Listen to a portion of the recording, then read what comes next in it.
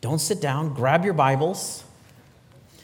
Turn to the book of Ephesians, Ephesians chapter 4. We're going to take a little detour, as mentioned. Pastor Doug is not here. I'm not Pastor Doug. I'm Kevin Smith, one of the assistant pastors here. So we're going to take a little detour, but I think you will find that this is deeply connected to the study that Pastor Doug and Ryan have been doing through 1 Corinthians. So if you're there at chapter 4 of Ephesians, starting at verse 1, we'll be reading through verse 6. Paul writes to the church in Ephesus, to a body of believers, just like we are gathered here this morning. And he says, "Therefore I, the prisoner of the Lord, implore you to walk in a manner worthy of the calling with which you have been called, with all humility and gentleness, with patience, showing tolerance for one another in love, being diligent to preserve the unity of the Spirit in the bond of peace. There is one body and one Spirit, just as also you were called in one hope of your calling. One Lord, one faith, one baptism, one Father, or God and Father of all, who is over all and through all and in all." You may be seated.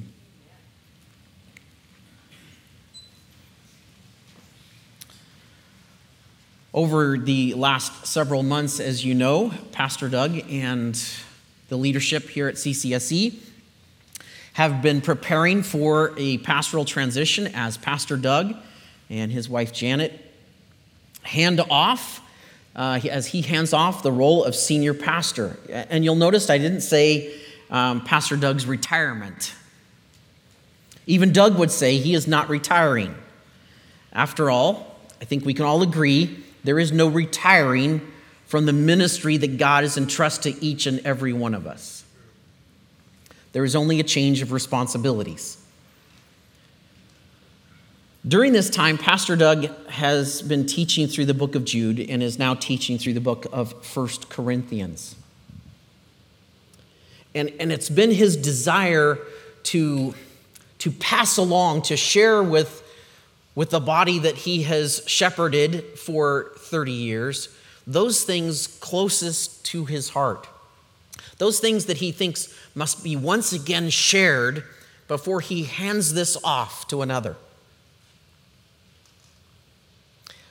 In the book of Jude, this is where he's been teaching, where he says we were warned to beware of false teachers, to guard ourselves, to guard the church against the rebellious, prideful, and destructive teaching of ungodly men, to stay the course in God's word. We were called to remember the coming judgment as a warning, the coming judgment of those who live and teach in ways contrary to sound biblical doctrine. We're commanded to build ourselves up, not by our own strength, but reliance upon the Holy Spirit.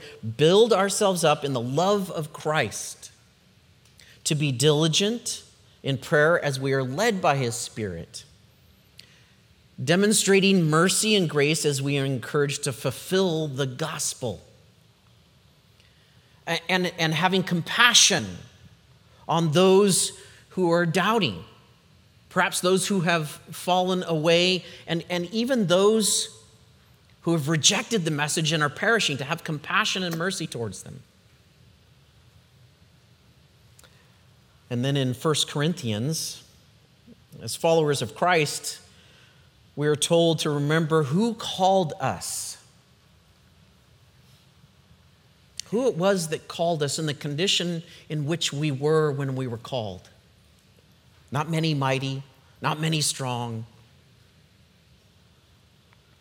To remember the grace of the Lord that brought us to this point of faith. As we remember the grace and the giver of it, we are warned to avoid any kind of divisions or disunity that comes from following anyone but Jesus. And this is, of course, one of the great challenges anytime a senior pastor moves on, that there can be kind of these camps that develop. And this is the warning for us to remain united in Christ. And finally, last week we were reminded of the wisdom of God and how the wisdom of God is compared to the supposed wisdom of this world, which is actually the foolishness as God sees it. We must abide in Jesus through fellowship with his Spirit, that the truth of God's word will be understood and applied in our lives, and that we would not miss it. And he quoted last week Zechariah 4:6, "Not by might, nor by power, but by my Spirit, says the Lord of hosts." That whatever we do, that whatever we think, whatever ideas or visions we might have, need to be in line with the wisdom of God. Because we possess nothing of eternal value or significance except that which was given to each one of us. As Doug said last week, we need to have this mindset: just get over yourself. Which means I need to look beyond my own desires and comforts and yield to the purposes of Jesus, pouring out the compassion, the grace, the mercy, the patience, and love I have personally received, that we have received from the Lord himself.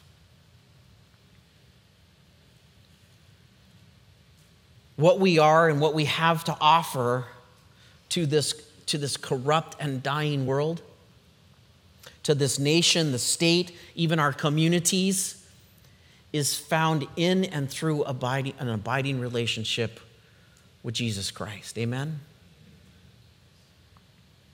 This relationship and the evidence of it ought to be preserved at all cost, as far as it is dependent upon me, upon you and I.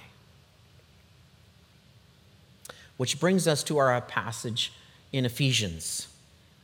Now, Paul wrote this letter, as I mentioned early on, to the church, the body of believers. This isn't just like, we kind of say the church and we forget that the church is the people.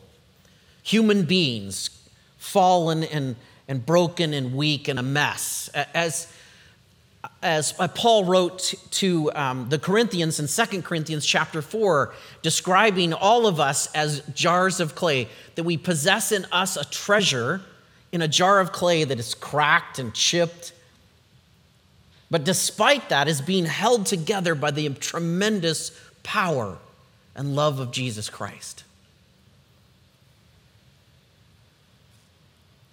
He writes this letter to the believers in Ephesus while he is in a Roman prison.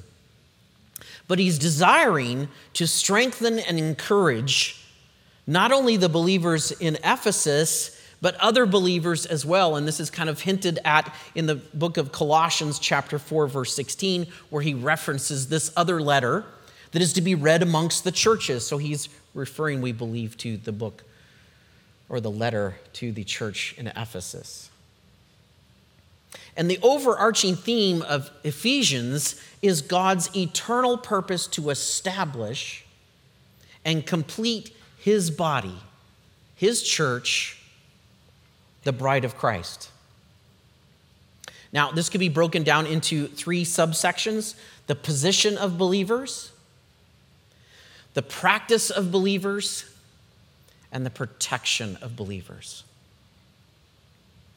David Guzik, I really appreciate bits from his commentary. I connect with it well, but he sums up Ephesians in this way. He says, Paul wrote in 1 Corinthians 2, 9 through 10, but as it is written, eye has not seen, nor ear heard, nor have entered into the heart of man the things which God has prepared for those who love him. But God has revealed them to us through his Spirit. For the Spirit searches all things, yes, the deep things of God. Ephesians then is the fulfillment of this, he writes. It reveals the things God has prepared for those who love him. Now, as we study Ephesians chapter 4 this morning, I want to ask the question, what has the Lord prepared for us?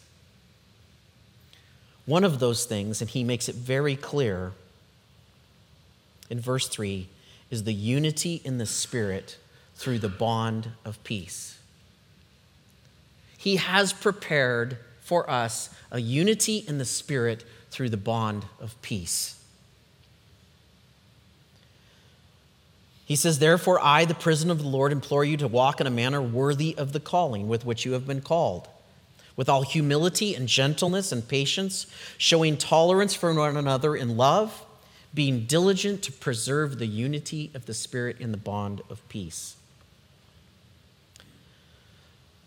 I like old books. If you were to go up to my office, you'll see there's a lot of old Bibles. Some of them are family Bibles. You'll see some other old books, spiritual books that point us towards Christ. And so I like using old dictionaries because a lot of the old dictionaries maintain the spiritual implications of definitions of words. So if you were to go to the 1895 version of Webster's Dictionary, which you can do online, actually, you can actually download it on your phone. But it says this of the word preserve. It's from the Latin, to save before, to keep from injury or destruction, to save from decay by use of a preservative substance as sugar, salt, etc., to maintain throughout, to keep intact. The synonyms are to include save, secure, keep, and protect. Notice that one of the examples right there in the middle is applied to the preservation of fruit or meat. Now, I've shared bits and pieces of this before. As a kid growing up in the Yakima Valley of Central Washington, fresh fruit was a prominent and highly valued aspect of that community and culture, and an entirely delicious part of life. We were surrounded by many of my favorite fruits and vegetables: cherries, apples, pears, plums, apricots, to name a few, and of course, peaches, one of my favorites, perhaps my favorite. You see, as those warm fall nights kind of shifted into that crisp fall nights and then into winter, fresh fruits, they disappear. And for many families like mine, we wanted to preserve those. We wanted to secure our year-round supply of our favorites, especially peaches. And so my mom would put up cases of canned peaches. We didn't want to lose the sweet, joy-inducing experience of those little orange sunlight globes in a jar. So we preserved them. We protected them, saved or secured that which should not be lost. In verse 3, Paul reminds us to protect, to secure, or preserve the unity of his Spirit in the bond of peace. Why is that so important? Why does he write this to the believers, to you and I, to me today? In John chapter 17, we see Jesus is in his final hours before he's arrested and then crucified. He is in the upper room with his disciples. Judas has departed to betray Jesus. And the Lord offers this prayer to the Father, which is often referred to as Jesus' high priestly prayer. So the perfect priest is praying for his disciples. Again, that's you and I today as well. And among those things he prays for is this, John 17, 20 through 23. I do not ask on behalf of these alone, but for those also who believe in me through their word, that they may all be one, even as you, Father, are in me and I in you, that they also may be in us, so that the world may believe that you sent me. The glory with which you have given me, I have given to them, that they may be one, just as we are one. In them and you, I in them and you in me, that they may be perfected in unity, so that the world may know that you sent me and loved them even as you have loved me. Why is unity in the Spirit through the bond of peace so important? That second half of John, verse 21 tells us, so that the world may believe that you sent me. And then the very last part of 23, that they may be perfected in unity, so that the world may know that you sent me and loved them, even as you loved me. Jesus also said in John 13, verse 35, by this all men will know that you are my disciples, in that you have love for one another. Look back now again at verse 1. Paul says that we ought to walk in a manner worthy of the calling with which you have been called.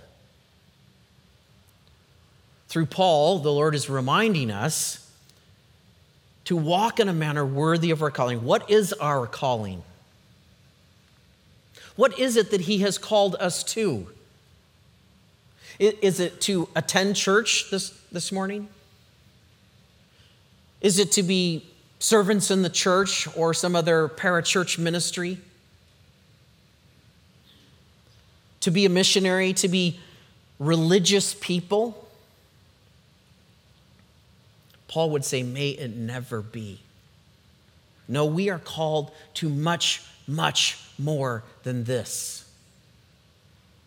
You and I, we are called to be followers of Jesus and representatives of his kingdom. He says we are ambassadors.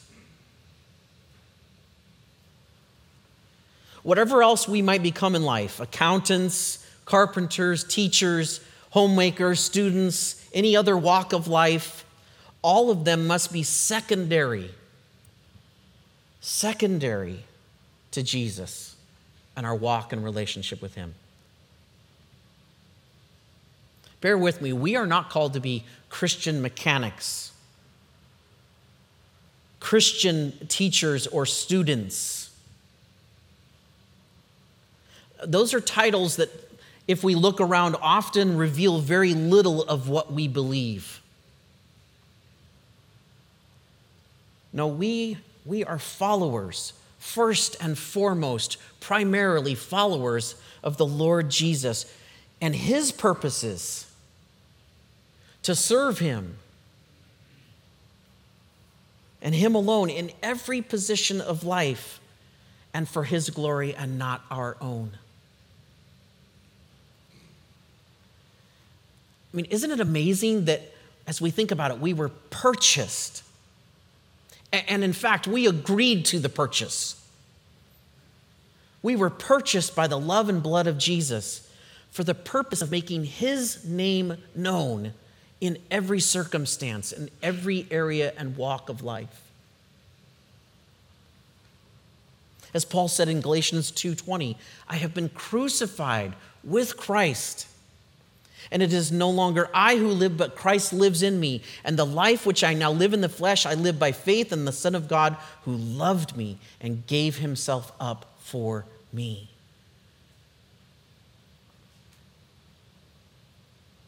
By our confessions, we ought to be living only to serve and honor the Lord in all things. And to do this, we must be united by our common faith and service to him.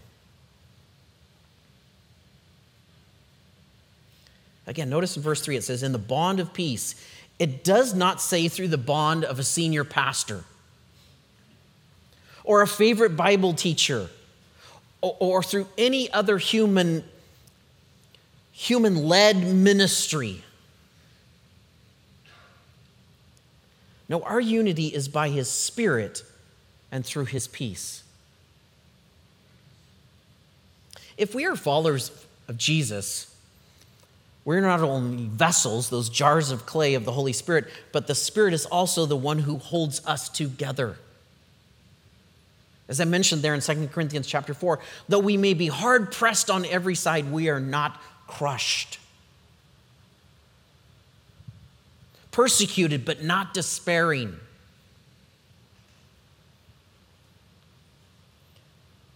The Spirit is the bond, the glue, the source of peace. What does peace mean?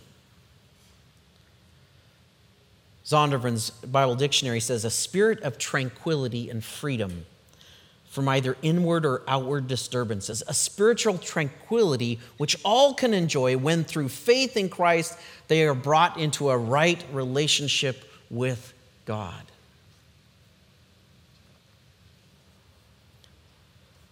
Jesus says to his followers in John 14, verse 27, "Peace I leave with you.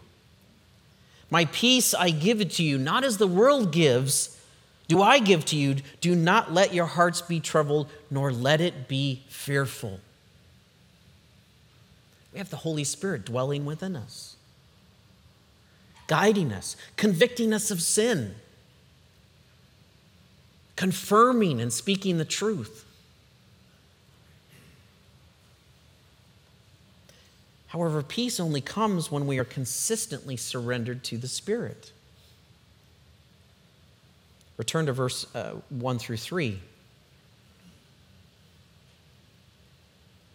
He lists these things out. He says, "Therefore I, Paul, the prisoner, implore you to walk in a manner worthy of the calling which you have been called, with all humility, gentleness, patience, showing tolerance, and being diligent." You see, God has provided the preserving recipe. To preserve the most joyous thing that we could possess in this relationship with Christ. If my desire is to thoroughly enjoy the satisfying kind of sweet tartness of summer peaches during the winter, I need a tried and true recipe for canned peaches. To thoroughly enjoy the blessings of unity, we must follow the recipe the Lord has provided. It requires us to consistently measure out humility, gentleness, patience, tolerance, love, and diligence. And if indeed those things are prayerfully and obediently combined, peace with God and with others is evident.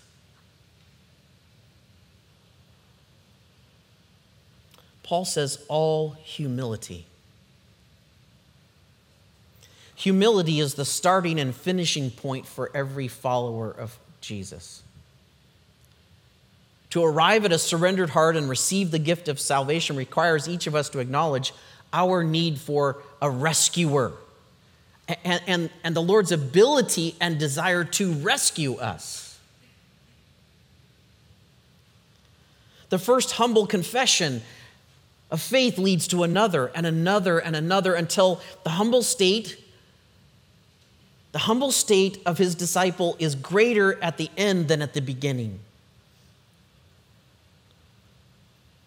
John Flavel, a 15th century Puritan minister, explained it something like this: "When the peach is nearly ripe, the limb bows the head and stoops lower than when it was green. When the people of God are near ripe for heaven, they grow more humble and self-denying." Paul had one foot in heaven when he called himself the chief of sinners and least of saints. For you and I to discover a true view of the Lord in his majesty and glory, power, authority, wisdom, grace, it brings the strong to their knees, the wise to avert their eyes, and the proud and the rich to surrender their wealth and cry for mercy. Because when I see him, I see myself for who I truly am. in all my weaknesses and all my flaws and failures. Yet in that, I see the glory and kindness of Jesus. And this is a lifelong process. And it leads us to what we see in Revelation chapter 4, verse 10 and 11. It says, the 24 elders will fall before him who sits on the throne and will worship him who lives forever and ever, and will cast their crowns before the throne, saying, worthy are you, our Lord and our God, to receive glory and honor and power, for you created all things. And because of you, your will, they existed and were created. It reorients our life and our priorities. Nothing seems dear to us except Jesus.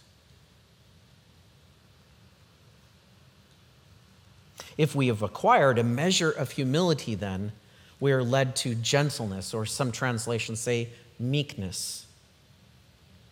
To be sure, meekness is not, as we see it often in our world, as weakness, a doormat. We know for a fact from Matthew chapter 11, verse 29, Jesus is not a weak man. He had no hesitation in that moment to exercise his physical strength and his spiritual authority to chase thieves from the temple courts and say, my Father's house is to be a house of prayer. No, meekness is described in the Greek as a soothing medicine, a soft wind or a broken colt. It is power under control. It considers the fragile nature of others and restrains itself for their benefit. In World War II, they still used horses, or World War I, sorry. And they trained war horses specifically. To train them, they first had to break them. To break the horse, to bring it to a place of submission, we might say humility. Afterwards, the horse was trained to respond to commands, making it useful to pull heavy loads, heavy equipment, transport wounded, and to carry a soldier into battle. You see, the war horse naturally possessed great power, but after training, after submitting to the master, their power was under control for the benefit of others. And their usefulness and their value was increased in the battle. As disciples, in addition to whatever power or authority we might naturally have, we also possess this tremendous power of the Holy Spirit, this supernatural thing. But this power and authority are only useful to the kingdom of God when coupled with humility. Through submission to the guiding wisdom of the Spirit, gentleness or meekness restrains the frustrated or angry heart and pours out mercy. The process of training a disciple, a valuable resource, you and I, a valuable resource to God and his kingdom, also requires patience or long-suffering. That is, the ability to endure discomfort without fighting back. Do you understand? Do we understand that we are a valuable resource to the Lord? He doesn't need us, but he wants to use us. And the Father deals with us patiently as with a stubborn horse. He didn't beat us or whip us or cut us and then make us into these cowering slaves. No, he patiently and lovingly, as his word says, as with an only daughter or son, disciplined and poured out grace upon us again and again and again. The Lord endured our mistakes. He suffered long. Throughout Israel's history, we see God's faithfulness and patience repeatedly demonstrated to a people that he describes in Exodus chapter 32, verse 9, as a obstinate, stiff-necked people. Are we any different? I certainly am not. I certainly find myself exhibiting the signs of an obstinate and stiff-necked person.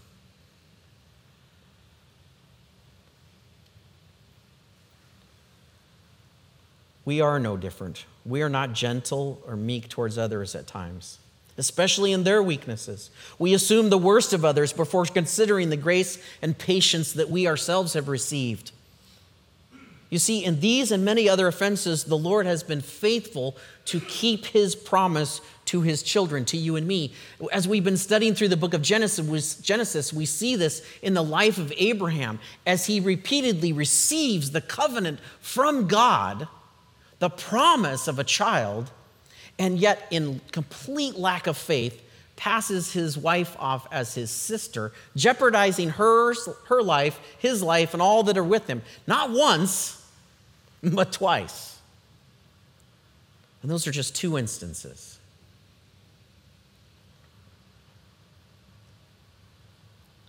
He continued to lovingly train and discipline. If we yield to him and his kindness, the result is a carefully trained instrument of spiritual warfare,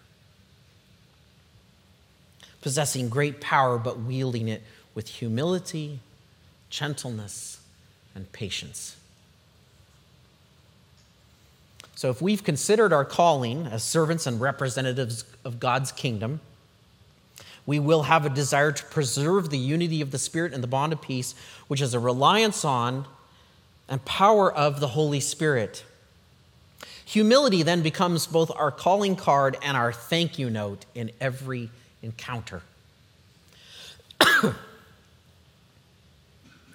It becomes these things in every encounter as we employ the Lord's authority and power with self-control, gentleness, and patience. And this leads us to the gift of showing tolerance for one another in love.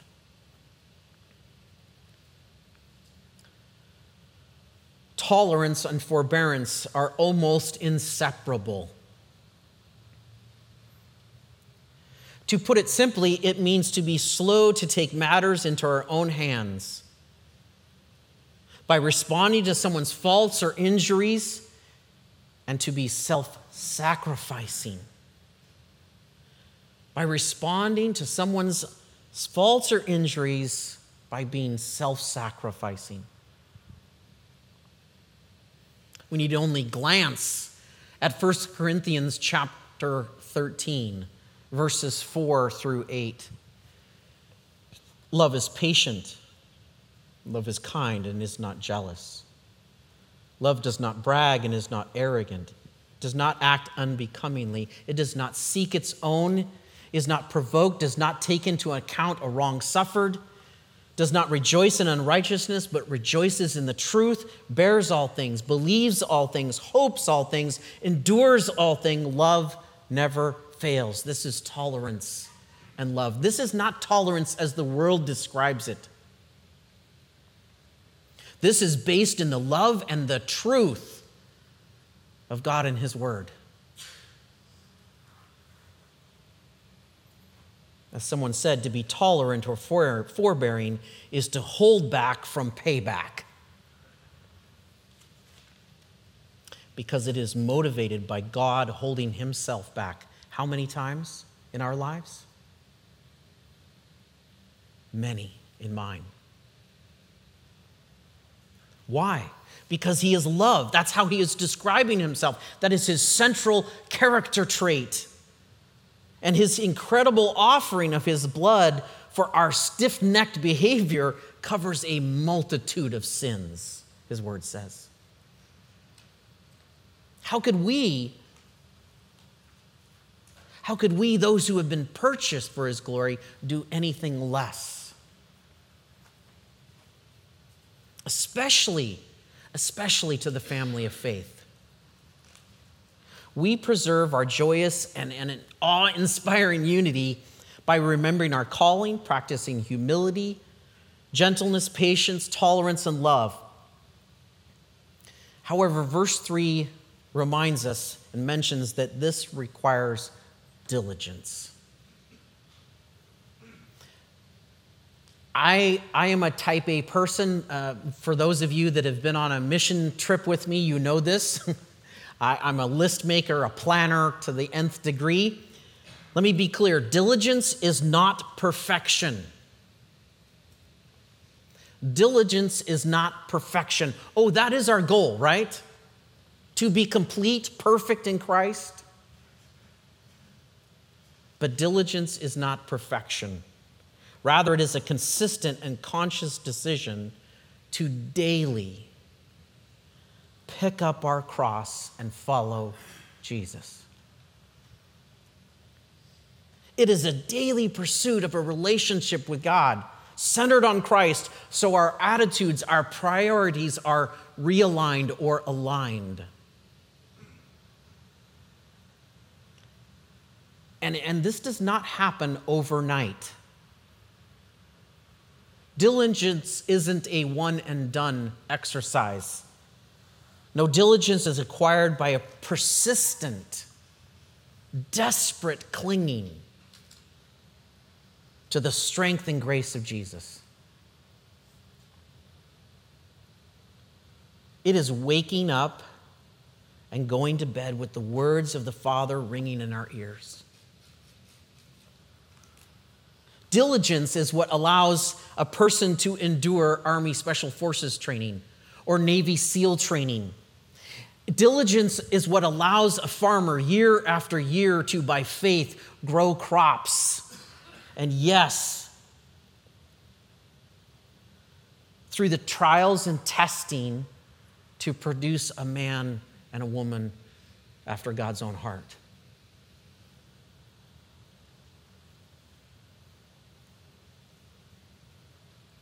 What does it look like? Verses 4 through 6, there is one body and one Spirit, just as also you were called in one hope of your calling, one Lord, one faith, and one baptism, one God and Father over all, who is over all and through all and in all. If we are diligently pursuing a unity of the Spirit and the bond of peace, by exercising these spiritual gifts mentioned in verses 1 through 3, then other believers and even the unbelieving world will see us as one body. His disciples pulling in the same direction, encouraging, strengthening, enduring, tolerating others' weaknesses. People will see that we are led by one Spirit who is our source of strength and peace and truth. As we publicly declare through baptism our death of life in Christ, the death of the old person and being raised in life through Christ. They will observe us pursuing one hope, one Lord, one faith, a relationship with Jesus, which cleanses us from sin and gives us peace and freedom from guilt and shame, and imparts a boldness, a bold confidence, as the word says, in all circumstances, because we look forward to the future, the eternal rest that we will have with God through Christ. And all of this is given to us as a gift from the one and only God and Father, who knows, who sees, and directs all the affairs of the universe, and yet knows each one of us intimately.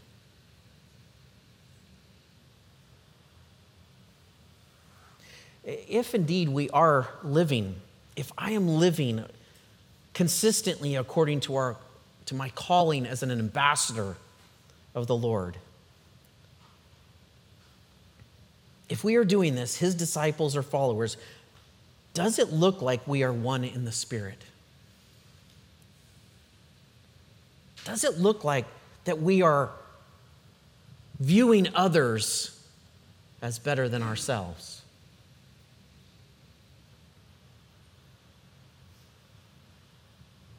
Are you and I characterized as full of humility?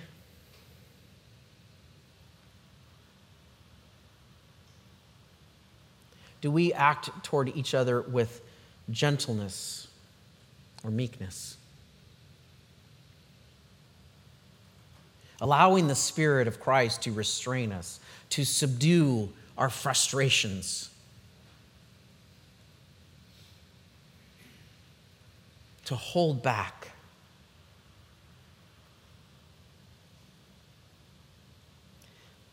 As we tenderly serve one another. Will others see us as patient or long-suffering? In our interactions with each other, are we tolerant? Allowing disagreements or offenses to roll off us like water off a freshly waxed car. I know we don't see that here in Oregon much, but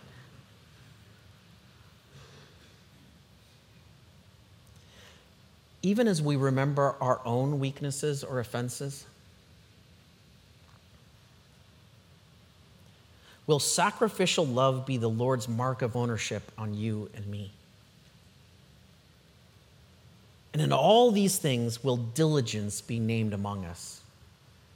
Will people look at CCSE or us as individuals and say, those are diligent, godly people?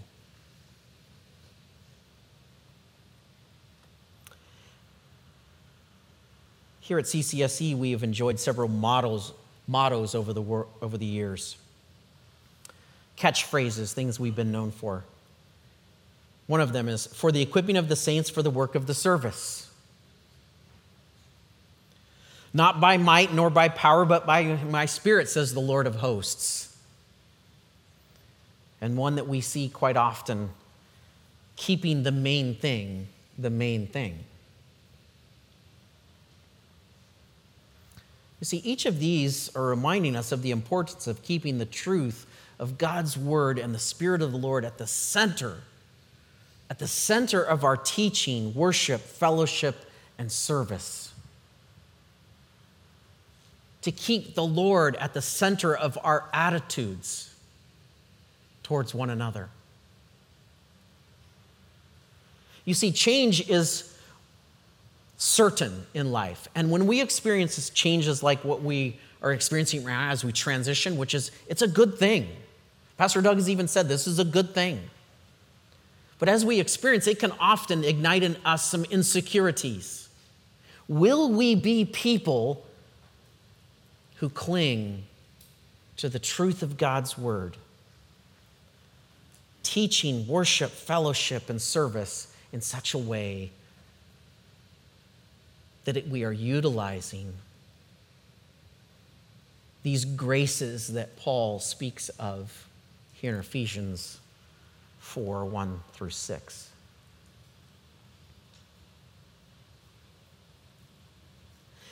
It's been my joy to learn. I was, 25 years old. Not quite 25 years old when I came to Calvary Chapel. Back then it was Calvary Chapel, North Clackamas. I've been here to learn, to worship, to serve, even to teach for nearly 30 years. In August of this year, it will be 30 years. Serving alongside, learning from Pastor Doug as he has modeled Christ. And it's my hope and my prayer that we will continue in the manner that we have been taught and led. That I wouldn't cease demonstrating a love for Jesus by loving others until he returns. If that's another 30 years, praise the Lord. I kind of hope it's not. But that I would be diligent. I would be personally diligent to apply these things on a daily basis through the power of his Spirit. If we choose to be one in the Lord, offering one hope, one faith, one baptism, we will be a city on a hill that cannot be hidden. An anchor, a hope for people who are perishing and need to find a way home. A light in the darkness, the preserving salt of the earth, as Jesus said of us. A spring of living water, refreshing people and one another. And a people who offer the bread of life and the love of the Father. That's what we could be. I think that's what we are now, but we need to endeavor, as he says, be diligent to continue to preserve this. Psalm 133:1 says this, "Behold how good and how pleasant it is for the brothers to dwell together in unity." Our gatherings, our fellowship, our public interactions ought to be filled with the aroma of Christ described here in Ephesians, drawing each of us closer and closer to the Savior, even as it invites that aroma of Christ, even as it invites the lost to experience our fragrant joy.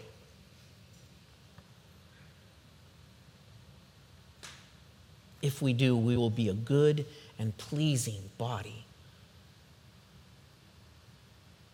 We will hear his words, "Well done, good and faithful servant." And I pray that in the darkness of a spiritual winter that many of us feel like we are in, that we would be servants and ambassadors, offering a singular faith, hope, and love through the sweetness of one Lord and God, as we preserve the unity of the Spirit in the bond of peace. Amen? That we would preserve that which has been entrusted to us.